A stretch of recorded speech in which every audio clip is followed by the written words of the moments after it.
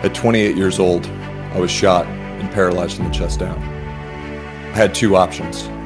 I could stop and let the things I cannot control me, or I could move forward and put my energy into things that would improve my life and those around me.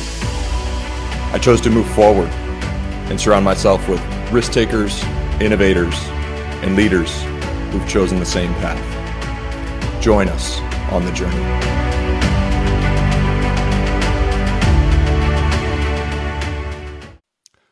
Hello, and welcome to another episode of Forward with me, Derek Herrera, and my guest today, Elliot Ackerman.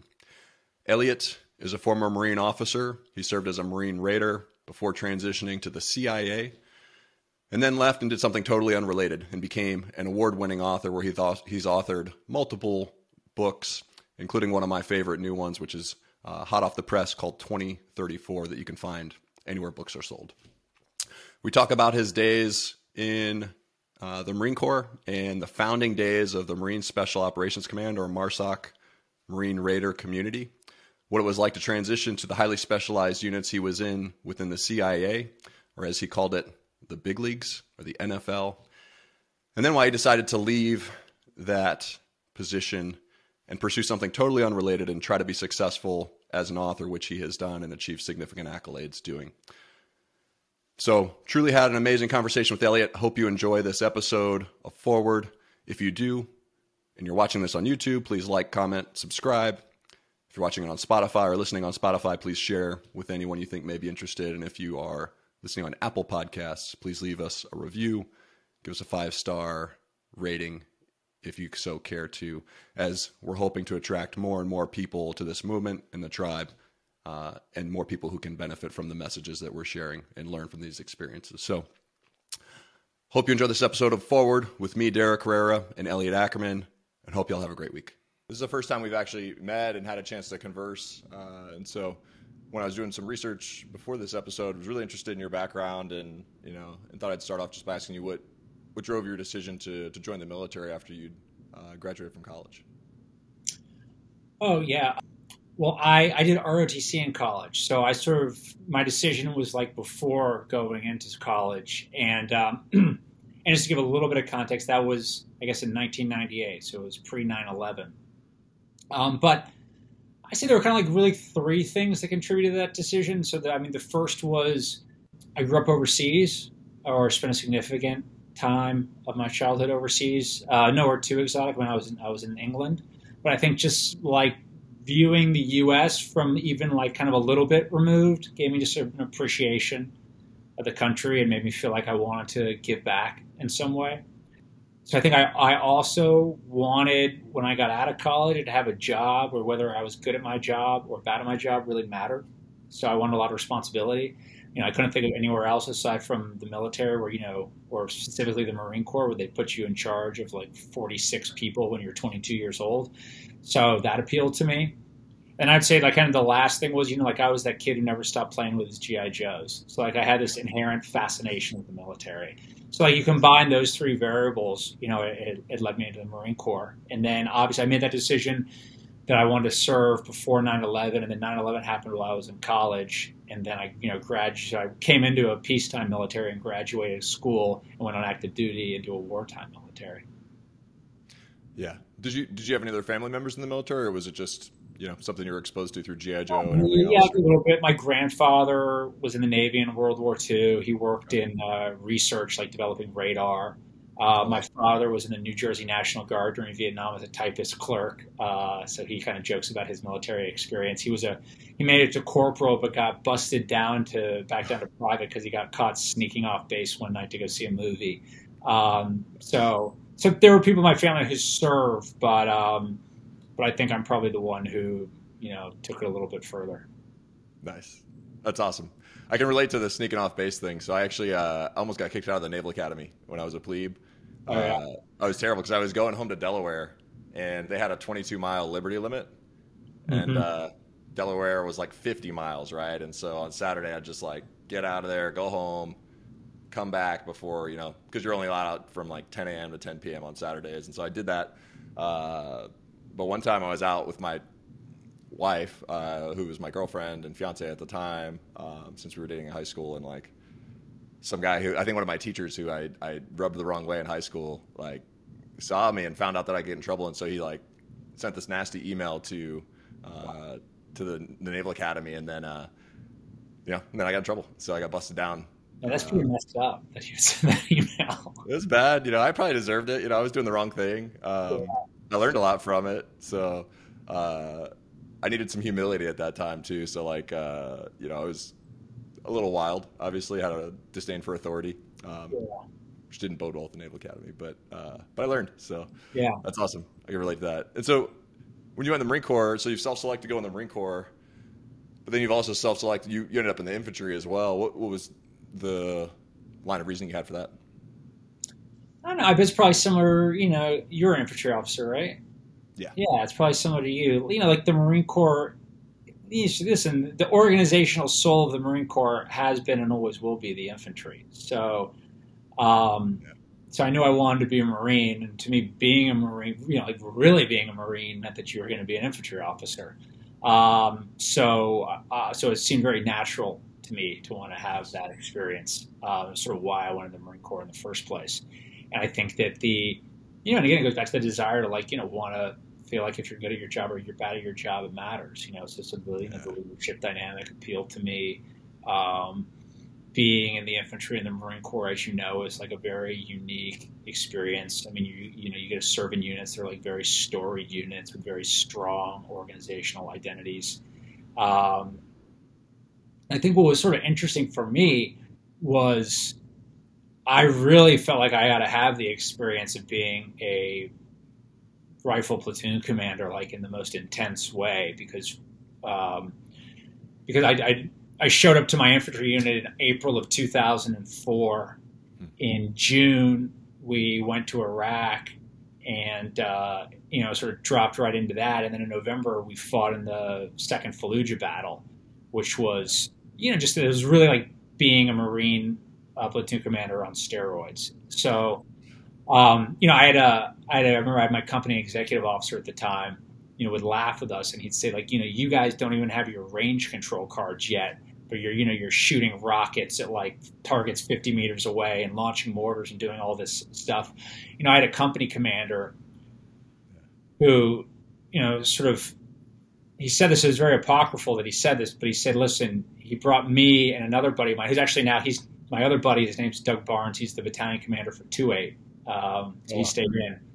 And he pulled the two of us aside towards the end of that battle, and he said, you guys are both the luckiest and the unluckiest platoon commanders I've ever met.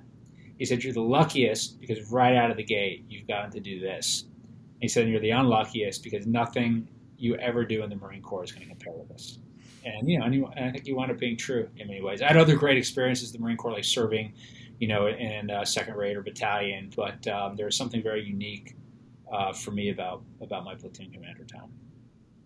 Yeah, I would agree. I mean, I had a phenomenal experience, and it's special, right? It's hard to replicate, and I don't know that it's replicated in other services or even in other branches, with other units within the Marine Corps. Being in an infantry platoon, being in charge of an infantry platoon is special. Amazing. Yeah, it's a very special thing.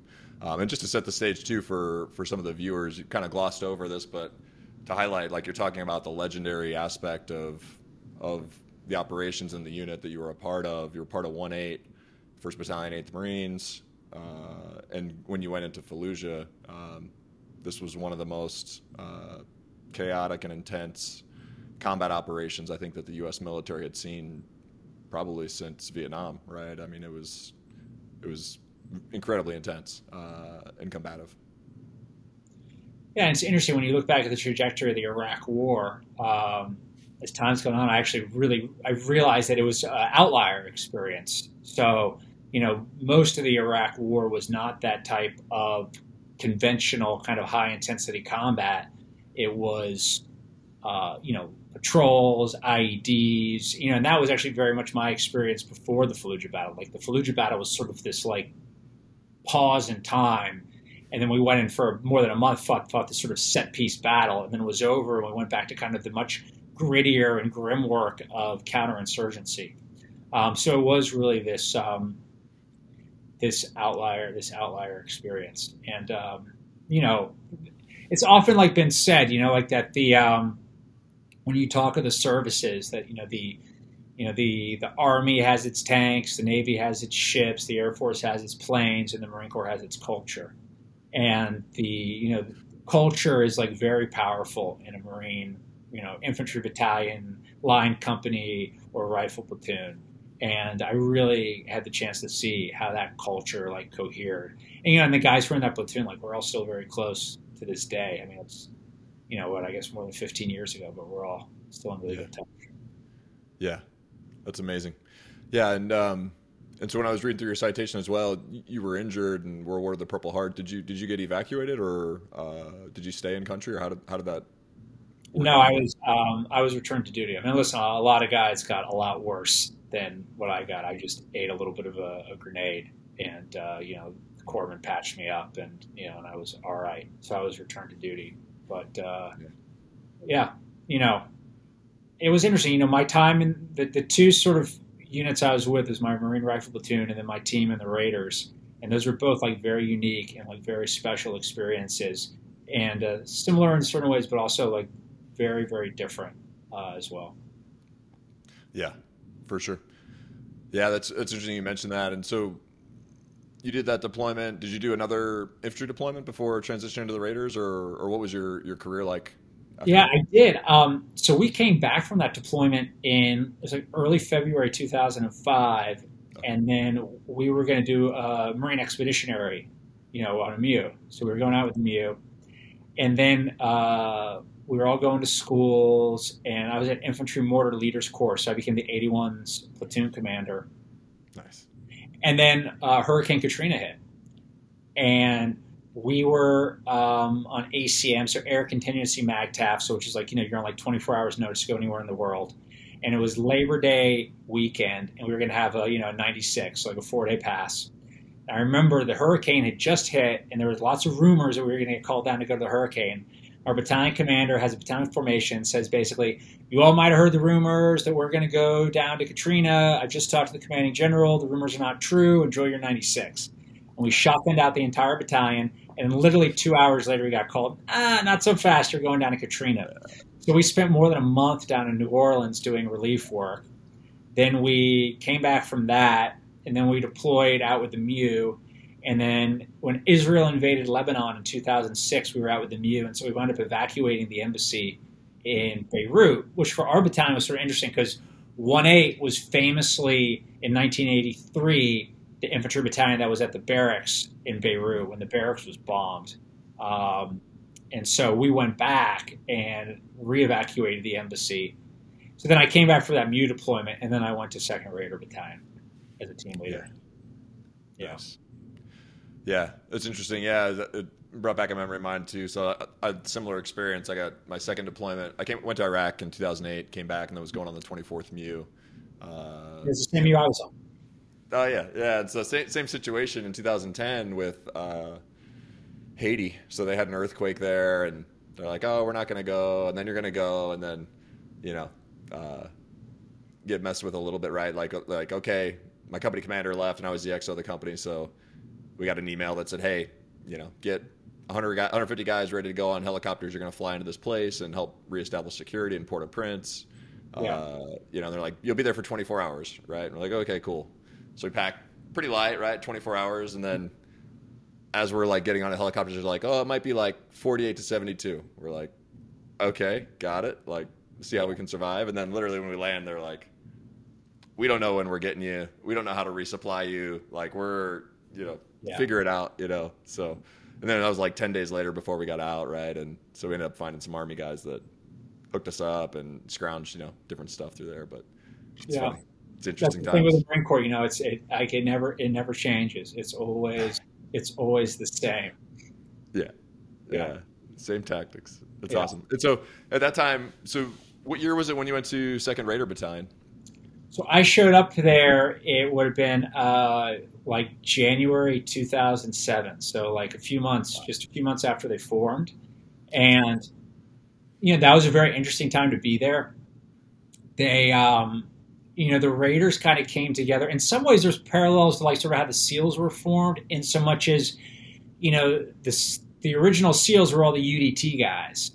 And so when I was there, the original Raiders, in this newest carnation, were all the Force Recon guys. So it was basically just like Second Force Reconnaissance Company had become, and it wasn't called Second Raider Battalion, it was Second Marine Special Operations Battalion back then, Second MSOB. It's a horrible name.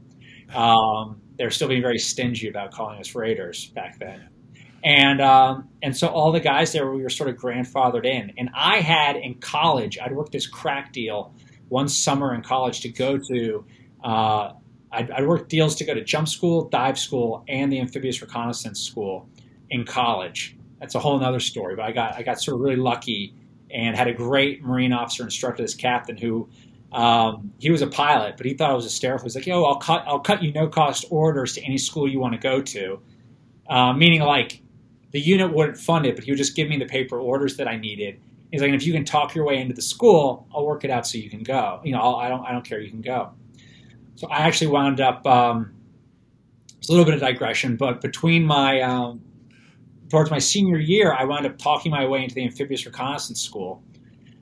Basically, there was a captain at Holy Cross College who'd been at Second Force, and he was like, "Oh yeah, you should go to ARS, and I know the XO down there." And the XO is this guy named Doug Zembeck. I don't know if you know Doug. Everybody knows him, yeah. Yeah, I mean, I never had the fortunate meeting him. He's a legend, right? Yeah, he's a legend. So, I mean, at the time he wasn't a legend. He was Doug Zembeck. I mean, he was still a little bit of a legend, but really, colorful guy. And so Doug basically said, "Yeah, if this, midshipman wants to come down here, usually we wash out, a third of the class in the first 48 hours. So as long as we do that, there's going to be room for him if he can still stick it out." And so he let me come down. That's when I first met Doug Zembeck, and then wow. I'm one of many people who was blessed to have him as a mentor before he was killed. And but anyway, so I show up. So fast forward many years now, and I kind of show up, and I was going to go to Second Force Recon, but then Second Force Recon became Second MSOB, and now I'm at Second MSOB. And I originally came on board because I'd been through all the schools.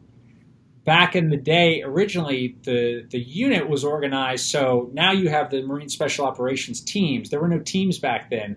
You had these big companies, and you had two platoons. You had a trailer platoon and a direct action special reconnaissance platoon. And the first two companies that went out deployed that way, and it kind of didn't work because what the Special Operations Command in Afghanistan wanted was they wanted these teams, like ODAs, like the Special Forces teams.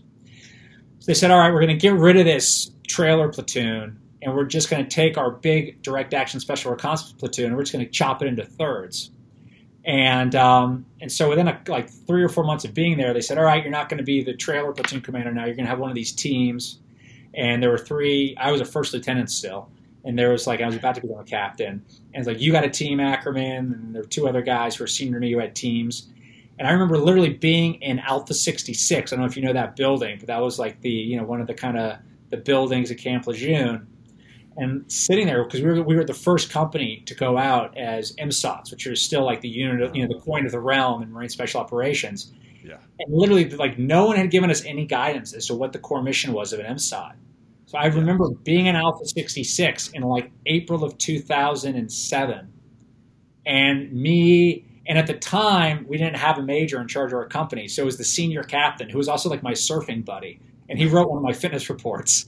And the three of us, I'm about to be a captain. Two older captains "All right, well, what is the Marine Special Operations team? Kind of what's our core mission?" And writing it on a whiteboard. And when I later deployed, I deployed with lots of Special Forces guys, and the SF guys, they taught us "Man, it's crazy you guys are building this, and it's also, it's Marine Special Operations, it's new, it must be pretty exciting, it's probably being a Green Beret, back in the 1950s. You'd be it's cool because you feel like you're the first ones doing it, but it's also there are lots of growing pains. I remember the first time we went on relaxed grooming standards in Afghanistan, and the Siege of Sodef, the Special Operations Command, which is run by the Army guys, all of our Special Forces team grow beards, you Marines grow beards. And people back in Camp Lejeune had a minor freak out when they saw the photos of all of us. I mean, it sounds silly now, but I will tell you, Derek, I spent on that one deployment in Afghanistan, I spent more time talking about our beards than any other single operational issue. Doesn't surprise me Yeah. one bit. We've learned some things, I think, but we still haven't learned a lot of things. So Yeah. come a long way. I think tactically, right? Like, we figured it out pretty fast, right? I think we've come a long way, but even now, right? Operational grooming standards, we're still figuring it out. And uniforms, Yeah. we're still getting there. New kids on the block, right? So Right. we'll get it there. But that's awesome. Yeah, that's interesting. And so when you guys deployed to Afghanistan, were you before the company that had gotten sent back? So I was with Fox. Fox Company was the company that got sent back, and actually their DASSER platoon commander was in 1-8 with me. He was great guy. He was a first lieutenant when I was a second lieutenant, and he was in Fallujah. He was shot by a sniper through his femur, went home, rehabbed his leg, and then went through amphibious reconnaissance school like 9 months later and passed with, basically having been shot through his femur 9 months before.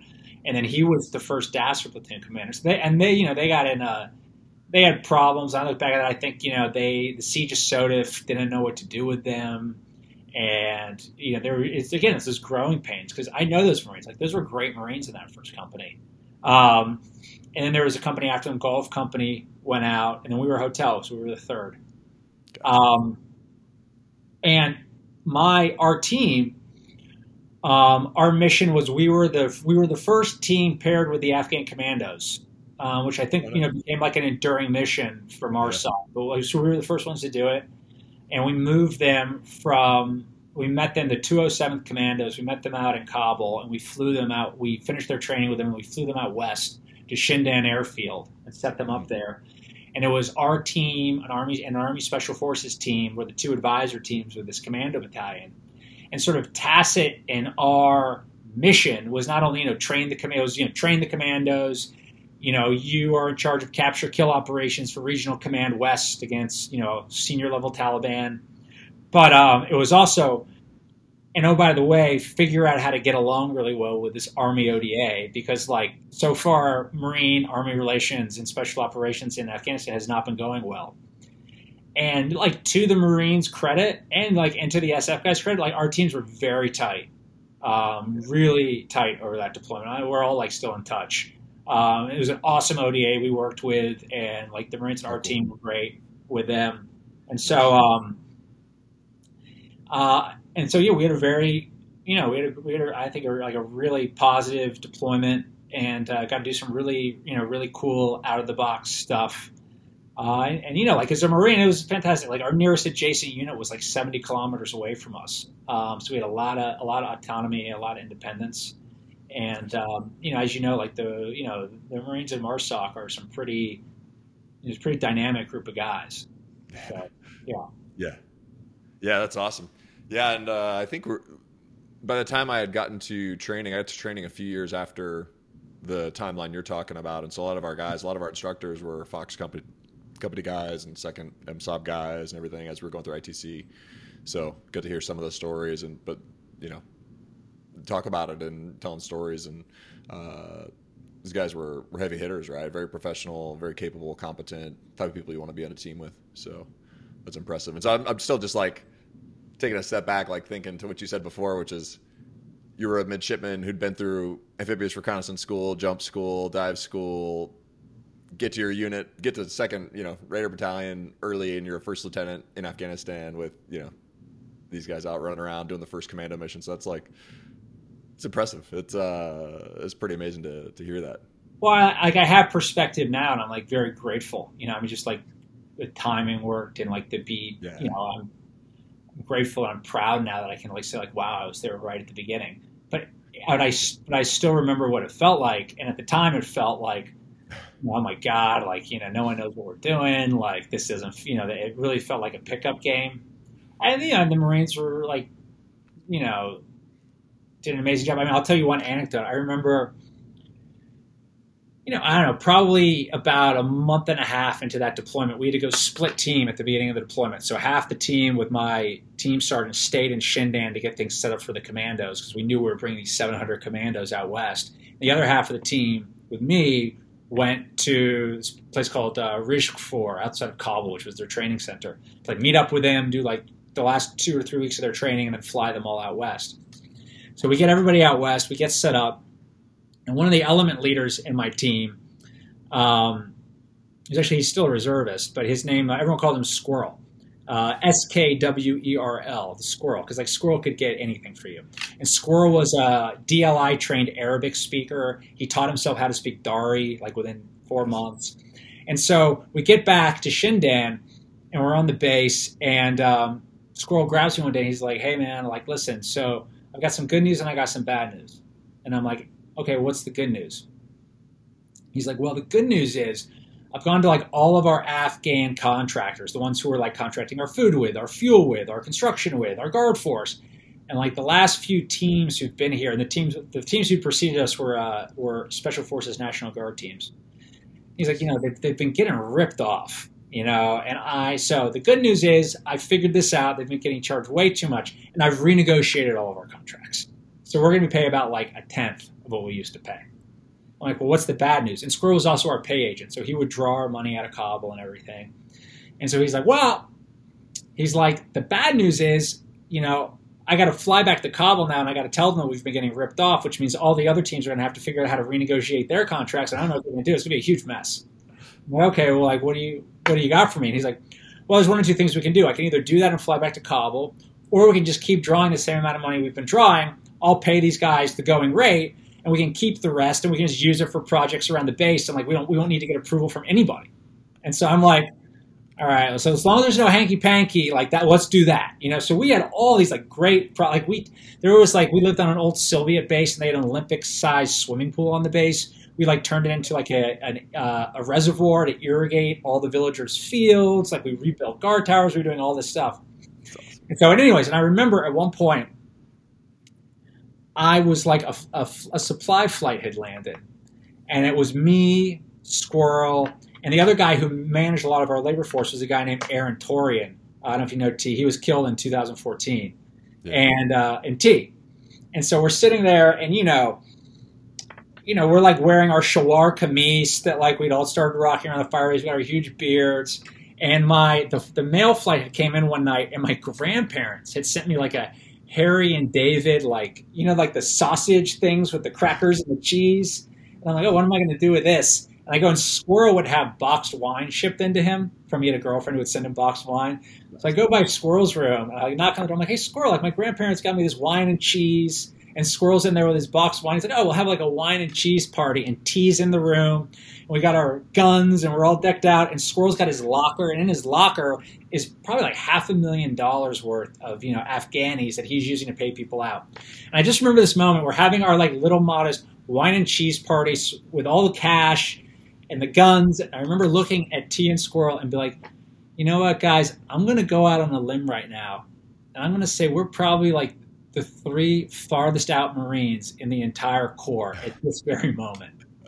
And I just only bring that up because, like, I can talk to you about like Fallujah and stuff like that, and those and those memories for me are very like sharp and clear, but also just like doing stuff like that, like really entrepreneurial stuff in MARSOC with just like Aaron Torian's a legend. He's a phenomenal Marine, and Squirrel. And those guys, I mean, it's just as valuable to me. Yeah.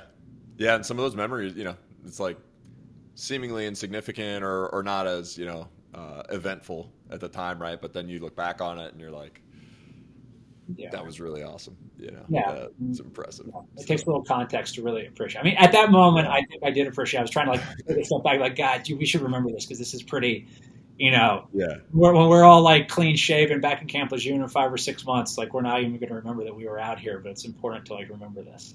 Yeah, that's awesome. Yeah, I never had the opportunity to meet Master Sergeant Torian, but heard about him afterwards and got to know him through the community, and obviously it was legendary. And I'm sorry to hear that he was killed in action, but that was impressive. And you guys laid a foundation that was very successful. And so at least the way that I recall it, and I don't know if you have any insight on this, but hearing the people hearing our instructors at ITC kind of talking about the turmoil that they'd been through with the mission they'd been on, and then getting sent home.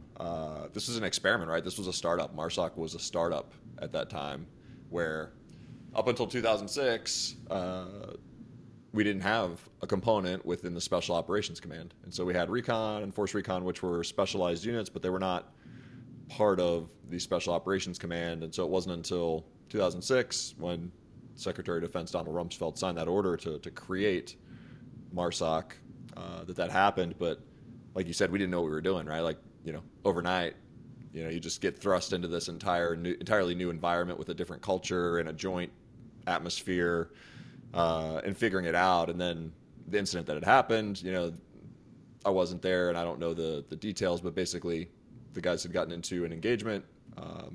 Some people had said that it wasn't pursuant to the ROE or authorized some aspect. And so, they got the book thrown at them, right, and sent home from country and all these sorts of things. And so that led a lot of people, I think, to question the value that the Marine Corps brought to SOCOM and if it was a mistake and everything else. And so the units that went back immediately after from both, 1st and 2nd Raider Battalion laid a foundation for success, right, through 2007, 2008, 2009, and so on. And to the point where, like, all the stuff you're talking about, I can intuitively understand of not knowing what's going on and trying to figure it out at that point. But it was amazing because by the time I'd shown up for training in 2011, we had all of that knowledge, right? And by the time I got to a team, it was very clear, exactly how we needed to operate within this environment. And, we were pulling best practices and learning very quickly, which I think was a testament to the culture that, men like you and those that you served with had laid the foundation that we fell in on, right? Which was figure it out real fast, right? And become a great asset, make yourself an asset and not a liability, and figure it out and become a, quick learner. And so, so it's really interesting. And it's interesting to hear you say that because, from what I hear, there was more than a few conversations of like, send the Marines back to the Marine Corps, right? Like we don't want them anymore. And the Marine Corps didn't want us to go either. They didn't want to lose people. They thought they were losing their best talent. So it was just, really interesting. I think that's a really good point. The Marine Corps didn't, you were sort of stuck between not everyone, but just there were definitely people in SOCOM who didn't want this to happen. Well, why do we want these Marines?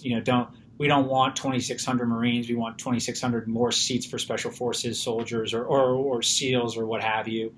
And then you had a Marine Corps that was very skeptical about this. I mean, again, it's like, a very poignant moment for me was when they finally called us Raiders.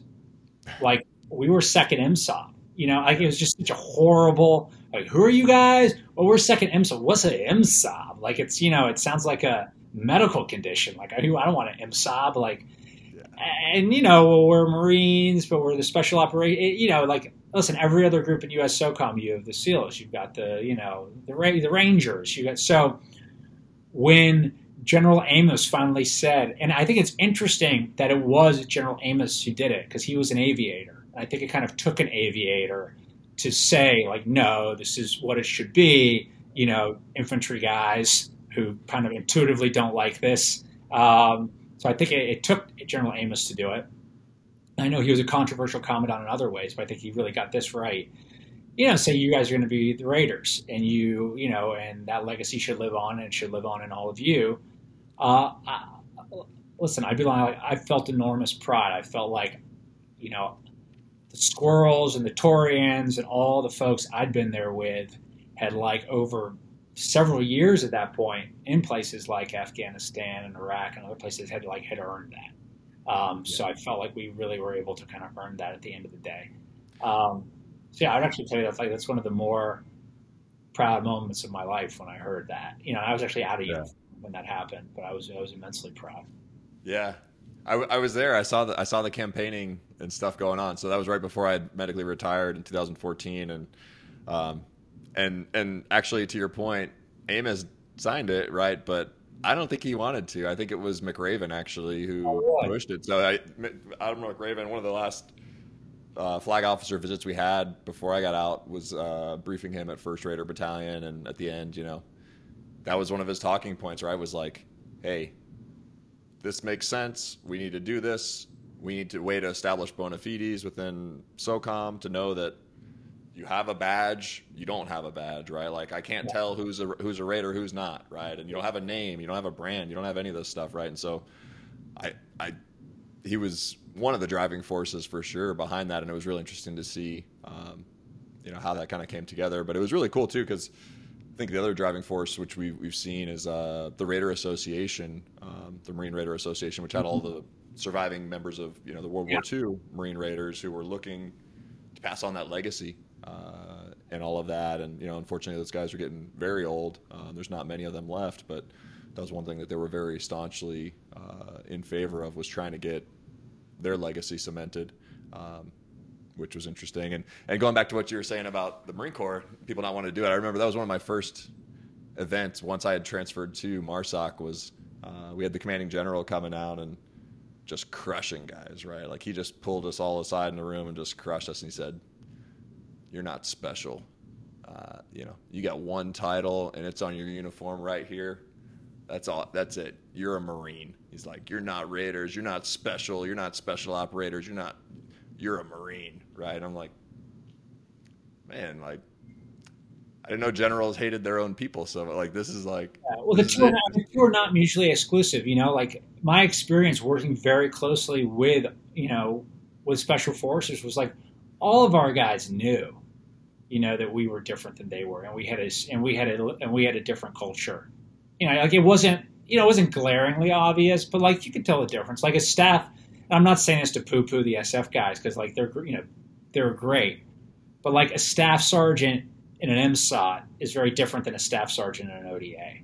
Like there's a depth of experience that Marine staff sergeant's going to have that like their counterpart in ODA doesn't have. It's just because they're different. Staff, they're younger there. Like there's just sort of different cultures that exist. And again, like, so all of our guys kind of came, not all of our, like they kind of came, there's no 18 X-ray program in the Raiders. So like every guy there has been in some conventional unit getting lifed out and like shat on for however many years before he shows up in an MSOT. And you don't always have that in SF. And it just, listen, I worked with some SF guys who were 18 X-rays who were like totally amazing, like, kids who were savants and really savvy. But like they didn't have that like deep knowledge of like, when they met up with the conventional guys being like, "Hey, I used to be just like you and I get it." So the cultures are different. But, like I just bring that up because like you don't need to remind these guys that they're Marines. They know they're Marines and they're proud of it, but they can also be proud of this other thing too. It's like, get over your insecurities, like trust me, these guys are going to thrive. They're going to make everybody proud. For sure. Yeah. And I feel like that might be part of it too, which is, for as machismo and alpha male or alpha dominated culture we are, right? Like there's still some lingering insecurities within everybody, right? To prove themselves and everything else. So it's interesting. I was talking with a very good friend of mine the other day. He and I we went to ARS together, and he, old 2nd Force Recon hand. He was a platoon commander during the invasion of Iraq at 2nd Force, and was one of the guys who was very instrumental in conceptualizing MARSOC. So he was like back in 2006 when they were really first building it. He was in the head shed doing that. And then he left the Marine Corps and went to CIA and has been over there for many, many years doing paramilitary stuff. And so we keep up. We go, like, we run together in the mornings, and, he's one of my best friends. But we were sort of, and he's a guy who's truly been like all over the place in special operations. And we were just sort of talking, and I guess as you get older, you see things a little bit more clearly. And he was sort of laughing. He was laughing at how old he was now, and how he sort of felt like he was like, wow, I'm like, he's leading one of these units now. And he's like, I can't believe I'm the old guy. We were sort of talking about like that kind of machismo and insecurity and the Venn diagram that exists with special operators as they go through these units. Like, and now that I'm older, I'll say this, like there is sort of this latent insecurity in all guys who go to special operations, in so much as you're always trying to prove the next thing. Like you're always trying to prove I can get into the next unit. I can get into the next unit. I don't know. Can I hack it? Well, I'm going to go see if I can hack it. So I'm taking the next selection. And you're sort of ascending this ladder. And like, if you didn't have those questions about whether you could make it, you just sort of sit comfortably wherever you were. So I don't, it's not necessarily a bad thing, but I think like we don't talk about that people don't talk about that very much in these units. How like there is this sort of competitive insecurity. I don't know, am I going to be able to make it? Oh, I better go see. Yeah, yeah, I agree, and I think it's one of the unique things. It's a strength and a weakness, right? Depending upon how you see it, right? Where it's like that same insecurity drives you to push harder and to never stop and never settle, right? And so, yeah, it's interesting. Yeah, that's awesome. And so, how many deployments did you do with MARSOC before you transitioned to your next role or your next job, and did you leave the Marine Corps after that, or did you? I did. So I did one. I just did the one deployment with MARSOC to Afghanistan, and I came back, and I went over to CIA, and I was a paramilitary officer there for a couple of years. And then, then I was at about kind of the 8-year mark of doing this, and I had a great time when I was at the agency, and it was really. So the analogy I kind of used, sort of how I was thinking about my life at the time, was like when I was in the infantry, right? It was like, playing high school football. It's like love of the game. You're out there every Friday night. You're a scrappy unit, and and you're playing all the local teams. I feel like I went to MARSOC and Raiders, and it was like I was playing college ball. Like. Maybe I got nicer pads. Maybe like I got Nike sponsoring us now. And, and every now and again, like one of my games is on TV. Then I went to the agency and I was like, now I'm playing in the NFL. I've got like, I get flown into the theater on like a private plane. I got the slickest gear. And like we were going up against like the very toughest teams. But at the end of the day, you're playing football. It is the same game that you're playing. And it's great. But I kind of got to a point after 8 years where I was just asking myself, is football the only thing I want to do for my life, for the rest of my life? And I loved playing the game, but I just like, there are other things I want to do aside from play football. And this is probably the time where I need to make a move if I'm going to have the opportunity to do those things. And so I made the decision to step away. Wow. That's awesome. And so then, after that, you transitioned to become an author, or what was the next thing you'd gotten into after? So I had an opportunity to go work like at a political startup for a year. So I sort of pulled out. I went and did that. Kind of had a whirlwind experience, like working in politics for a year. And then while I was working in politics, I knew this was kind of going to be a finite job, and I started applying to like a bunch of fellowships. And I was quietly writing on the side. I wasn't telling anyone I was doing it because, frankly. When you don't have anything to show for it, saying I want to be a writer, it's like kind of like saying oh, I want to dance, like it seems silly. Like I had nothing to show for this. So I'm just quietly working on a book on the side. And I applied for a bunch of fellowships. I got this White House fellowship. And I took that. And my family, they kind of joke, they'll call it my White House writing fellowship because I was like very much working on, my first book. And then, long story short, over the course of that year, I was able to get my first book deal, and that was a circuitous route. Actually, the first book that I wrote got me a book agent, and then that book agent took that book out to like 26 publishers, and all 26 publishers rejected it. And then I was working on a second book, and my second book wound up being my first book, and we took out that second book and we managed to sell it. And that was a whole year-long process of success, then failure, then success. Yeah. So. Writing and making your way in the arts is a tough business. Sounds like it, yeah. And something that's like very uncommon, I think, for former Marines to do, right? Like I don't know any other Marines who'd gotten out and just become authors, except for maybe one who's doing Terminal Lance, right? Or I don't know too many other ones, right? That's impressive. And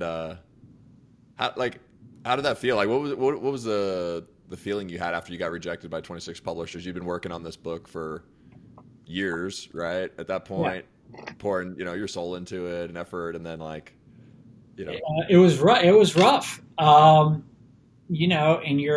I felt very fortunate because I knew there was this other thing that I wanted to do. So I feel lucky. Like okay.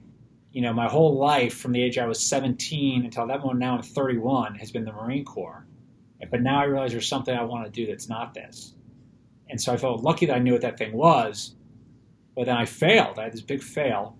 I'm like, what if I can't do that thing? And if I can't do that thing, then what am I going to do? So it was scary in that way. I didn't know if I was going to be able to make this work. So, but one of the great things about writing is that you are the master of your own fate. The only person who can stop you from writing and doing your work is you. And I think I knew that, and I just, and I was able to kind of keep at it. And to this day, I sort of, whenever I start a book project, I'll kind of in the back of my mind, I'll be, sitting there, all right, I'm going to get going. And I'll say, like, all right, well, listen, let's say this book project never comes together. Nobody likes it. Like, what's the worst thing that can happen? I'll write a book and I'll send it out to all these publishers and every single one of them will reject it. Well, like, screw it. I've already been through that. So you can't do anything to me. I did that and I survived once. It's like, so in a certain way, like, it's actually, it was painful at the time. In retrospect, I'm actually glad I had that experience because to a certain degree, I feel like it kind of makes me a little bit bulletproof. Because I'm not in a position where, like, I've never had that experience, and so I'm scared of it, and I don't know what would happen if that occurred to me. So it's like the worst thing that could possibly happen sort of happened, and I'm okay. Yeah, that's interesting, and it's an interesting way to frame it. And obviously, in hindsight, it's not you never know, can project what would happen, right? But I've seen probably people in both situations, right, where if you haven't experienced the failure or the rejection or anything else up front, right, and you're lucky to have success initially, that can be devastating, right, to hear or to have that fear of the unknown and to do that. And so in that instance, right, it takes bravery and drive to continue pushing forward. But I think similarly, right, like after you've been knocked down, having this failure and rejection as well takes a similar level of drive and motivation to keep moving forward as well. So I don't know which one's better or worse, but it does sound like you've framed that in a way mentally to make that an asset, right, and say, okay, I took a step back. Let's see. Like, I send this book out to 26 people. They say no. Okay, what happens? I go back and do it again. Like, what? That's it, right? Like, there's no like public shame. There's no maybe a delay in financial gain, right? But otherwise, it's not that big of a deal, and you survived it, right? And you've gone through the other side, and so now right? You have that as a strength and an asset. Well, I'll tell you this too. Like, I really believe that, like the poet Walt Whitman says, like we all contain multitudes.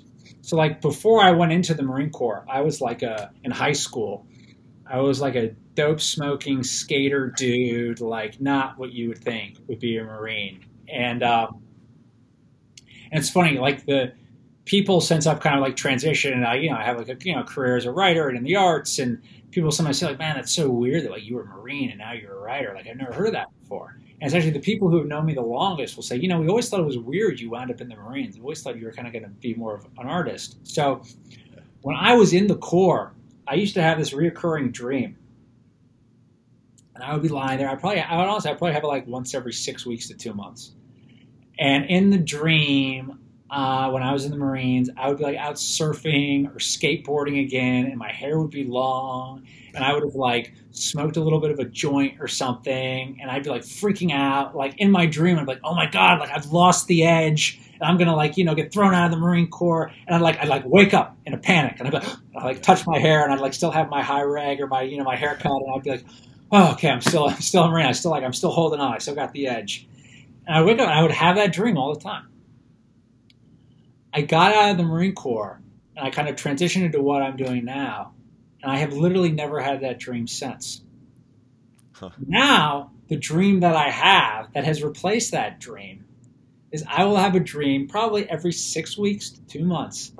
I'm back in like the basic school in like training area 60 doing the land nav course. And it's like 3 weeks before we get our MOSs. And I know if I don't find my box, I'm going to get like, ground supply or some like horrible MOS. I'm running through the woods and I'm like, man, am I still going to be able to like, get 10 out of 10 on the land nav course? And so if I'm psychoanalyzing myself, I'm like, what these reoccurring dreams show to me is that at a certain point in my life, when I was in the Marines, like there were parts of who I was and my personality, like, they were just suppressed, not like in a bad way. It's just like I'm not engaging with this side of who I am and the work that I'm doing every day, and that's okay. And then I get out of the Marine Corps, and I am engaging with other sides of my personality, but like, I'm no longer engaging with the things I did in the Marine Corps. Like most of my days now are, like they're relatively solitary. I do my work, and I enjoy that, but I'm not like with Squirrel and T, and we're not like figuring out how to plan the next raid. And I do, like, I miss that aspect of it. So I think that's okay. I think that's natural. Like, that's just life. You're gonna, my mother likes to say the secret of life is you can do everything you want. You just can't do it all at the same time. It's wise. Yeah. That's profound. Yeah. And it's been interesting because, like a lot of people have those stereotypes of, what Marines are or they're like or anything like that. And the reality, at least in what I've seen is right. It's probably the most diverse group of individuals, ethnically, psychologically, life experience wise. It's all over the place, right? It's just impressive. And the only real tragedy is like if someone takes that messaging and they believe it so much that they don't try to do some other thing that they want to do. If they're like, oh, I can't do that because this is who I am. I'm not that other person, so I'm not going to try. And maybe that's kind of why I tell that story. If there are folks listening who have some other facet of life they want to go in, you should do it. You got to do it. Yeah. And I think that's one of the most powerful, lessons I think we've talked about today, right? Is like, all of the things that come together to make you more anxious or more scared or more nervous about taking a leap, right, into something new and something unknown. And so when you feel this passion or this desire to go do something, if it's not comfortable or normal or part of your day-to-day routine, right, then like you're going to feel apprehensive and anxious. You're going to start to see all the reasons of what if I fail? What if this? What about, all of these things that then become barriers. But the tragedy, like you said, is if you just never try, right? And that's like the worst thing I think you could have, right? The worst case scenario is 20, 30 years from now, you look back and you're like, I wish I would have tried that, right? Or I wish I would have taken that risk, right?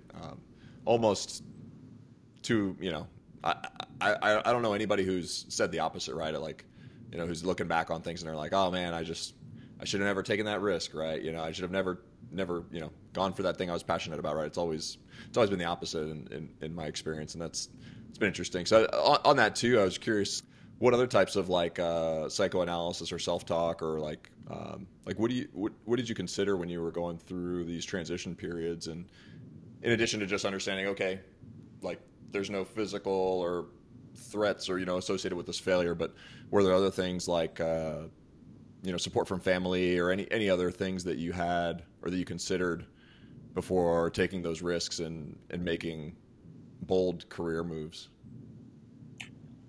Well, I think the biggest one with writing was I was doing other work as I was writing. So I was sort of hedging my bets. Like I was kind of doing it on the side until it started to work. Gotcha. So, so that certainly helped.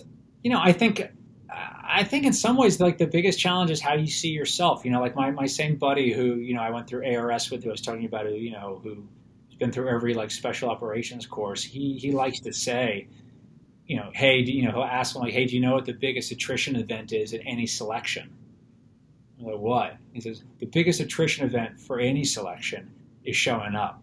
Like that's where you lose the most people because people won't show up, because to show up, you immediately make yourself vulnerable to having washed out. And I think that is true in so much of life. Like if you just show up, more often than not, you're going to pull it off. If you just keep showing up every day. And in the work I do as a writer, like I show up every day, like my work every day, like I do my work. And if I keep showing up, I'll have good days and I'll have bad days. But the only way I lose is if I stop showing up. And that's sort of a lesson I really tried to take to heart. For sure. Yeah, that's powerful. Yeah. And I think, the one thing that definitely, you learn in the military, which I think is a lesson that a lot of people can benefit from too, is we're instilled with the bias for action, right? And so from day one, it's like, if you don't know the right answer or you're not 100% certain, do something, right? Like do anything, like show up, get to work, make yourself do anything, right? Take action. And that's been really interesting to see, especially as I've, left the military to ensure and even to check myself on, right? Because a lot of times now, I find myself looking back and it's like, overanalyzing things, waiting. So even this podcast, right? Like I'd been wanting to start this podcast for a while and just been finding excuses, putting it off. And then like, out of the blue is like, why am I putting it? What am I doing? Why am I waiting to talk about this? Like, I'm having a lot of fun doing this. Like, this is a great outlet, use of my time, right? Like, get to talk with amazing people. Like, what do I have to lose, right? And now we're here. So it's interesting. Yeah. And so I'm curious too. So want to talk about 2034. So you've written a few books, right? So you're at 5 now, right? 5 published novels. 6, 5 novels and a memoir. Oh, got it. Okay. Gotcha. So 6, and 2034 is the most recent one, right? Yes. Mm-hmm. Yeah. And so 2034 is awesome for anybody listening. Highly recommend it. It's really interesting story if you're into any sort of anything with national security, military policy, but at the same time, one of the most interesting things I thought was when the lens that you told it through first person, experiences and just story, right? And so it's not a history book, right? It's a novel, and it was awesome. I think I couldn't put it down. I read it in like a day, and started telling all my friends about it. Like, it was phenomenal. So and basically just to give a little bit about the book, it's projecting into the future what could be international conflict, what it could look like. But for me, it was also kind of rooted in a very, realistic, grounded, view of the world. For us as Americans, potentially in conflict with China and other countries like Iran, and how the geopolitics and things shape up to see what could happen. And so that was really, really interesting. I loved it, and it was awesome. So for that book in particular, what was your creative process like? Like, was it the same as all your other books, or how did you put that together, and like what was inspiration? One of the things that made that book different was I co-wrote it with Jim Stavridis, who's a retired admiral. So the book, originally the concept of the book, which is, a work of speculative fiction that would imagine what it looked like if the U.S. and China went to war in the novel's titular year, 2034. And that was sort of his idea, and he went to his editor at Penguin Press, who happens to be my editor. We just, through coincidence, share an editor. And kind of gave him the idea, and our editor said, like, I like this idea. There were books that were made like this in the Cold War, like a book called The Third World War by Sir General James Hackett, or even films like Dr. Strangelove that kind of imagine the Third World War. So Jim went to our share editor with the idea, and our editor was like, this is great. Like, shouldn't you work with a novelist, and aren't you and Eliot friends? And he and I knew one another. He's a graduate of the Fletcher School at Tufts, and I'm also a graduate of the Fletcher School. He went on to be the dean. And when he was the dean, he invited me to be the writer in residence for a semester. And so we've known each other for the better part of 10 years. And so we basically just sat down and said, okay, like, let's, we've never worked together before. Let's like try to write the first chapter, see how it goes. And so we sort of plotted out the first chapter of the book, kind of a really good kind of writing rhythm, the two of us. And it was a pleasure. We just sort of wrote the book chapter by chapter, creating these characters and, moving the plot forward. So, it was. I like to say for a book on a very grim subject, we had a lot of fun writing it. Yeah. I can imagine. And did you find it was it easier or harder to co-write a book or co-author the book? It's just different. It's more like you're coming up for air more. So, when you're writing a book on your own, you kind of you go deep underwater and you're kind of in this whole universe of the book all by yourself. Whereas co-writing with someone, it's like you kind of go under and you do the work and you come up and you kind of talk with one another and you do tweaks, then you go under again for the next chapter. So just sort of a different process, but very, very enjoyable. And, most of my books, this is really kind of a thriller. So it's paced very quickly. So sort of just stylistically for me, that was a departure. Many of my other books are kind of more like internal and slower. And so this one, I like to think it's sort of, it moves quickly, short chapters, lots of action, colorful characters. So, yeah. Yeah, that's awesome. Yeah, that's phenomenal. It turned out good. So, Thank you. You guys did amazing work. And hopefully it also informs people as well to, pay more attention, right, and to understand potentially some of the things that are, happening in and around us. And so I think, especially over the past month, right, like with current events, we're at a cycle now where people are more aware and more emotional and more involved, whether they want to be or not. So on a world stage, just understanding our position and, Sure. foreign policy and agenda. And so I'm curious to know too, you do a few different things outside of just writing, but what's your long-term aims and goals, or, what do you, as far as the impact that you're looking to leave on the world and the country, right? Like what's your overarching, motivation or driving force? I'm a writer, so I want to keep writing books that hopefully matter and contribute to people's understanding of events, their consciousness, and that's what fills me up and keeps me going. So that's really my goal. It's both very simple and very ambitious at the same time. Yeah, that's awesome. And so you're still, I haven't checked your most recent work, but you're still doing journalism as well and writing and weighing in on foreign policy and all these other sorts of things. And yeah, I do. I write for a number of publications, opinion pieces, essays, and then I also write fiction as well. So I have a range of different projects going at any given time. Yeah, nice. Are you a multitasker, or are you able to do that, or are you like? I do. I generally will do one, major writing project at a time, but sometimes I'll stop and do smaller things like bits of journalism will pop up, and I'll have to take a day or two to work on something there. But book projects, usually, I'm only doing one at a time. It's tough for me to try to have two going simultaneously because they occupy so much of your mind. I can imagine. Yeah.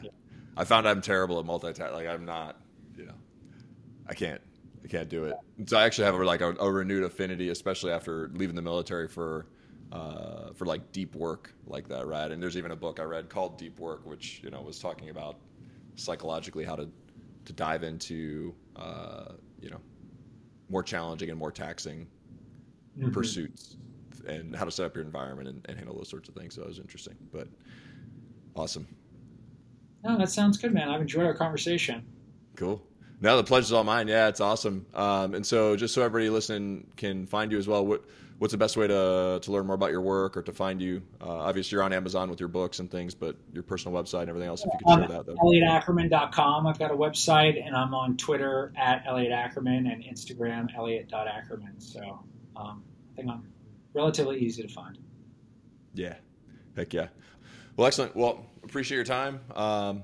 This has been an episode of Forward with me, Derek Carrera. Amazing guest, Elliot Ackerman, who's a author, former Marine, former intelligence professional, White House fellow, amazing titles. He's also a father and husband, and it's been my pleasure to have him here on the show today. So thank you so much, Elliot. Really enjoyed our chat today and learning about your experience and some of the things we were able to talk about. Me too. Thanks, Derek. Thanks for having me.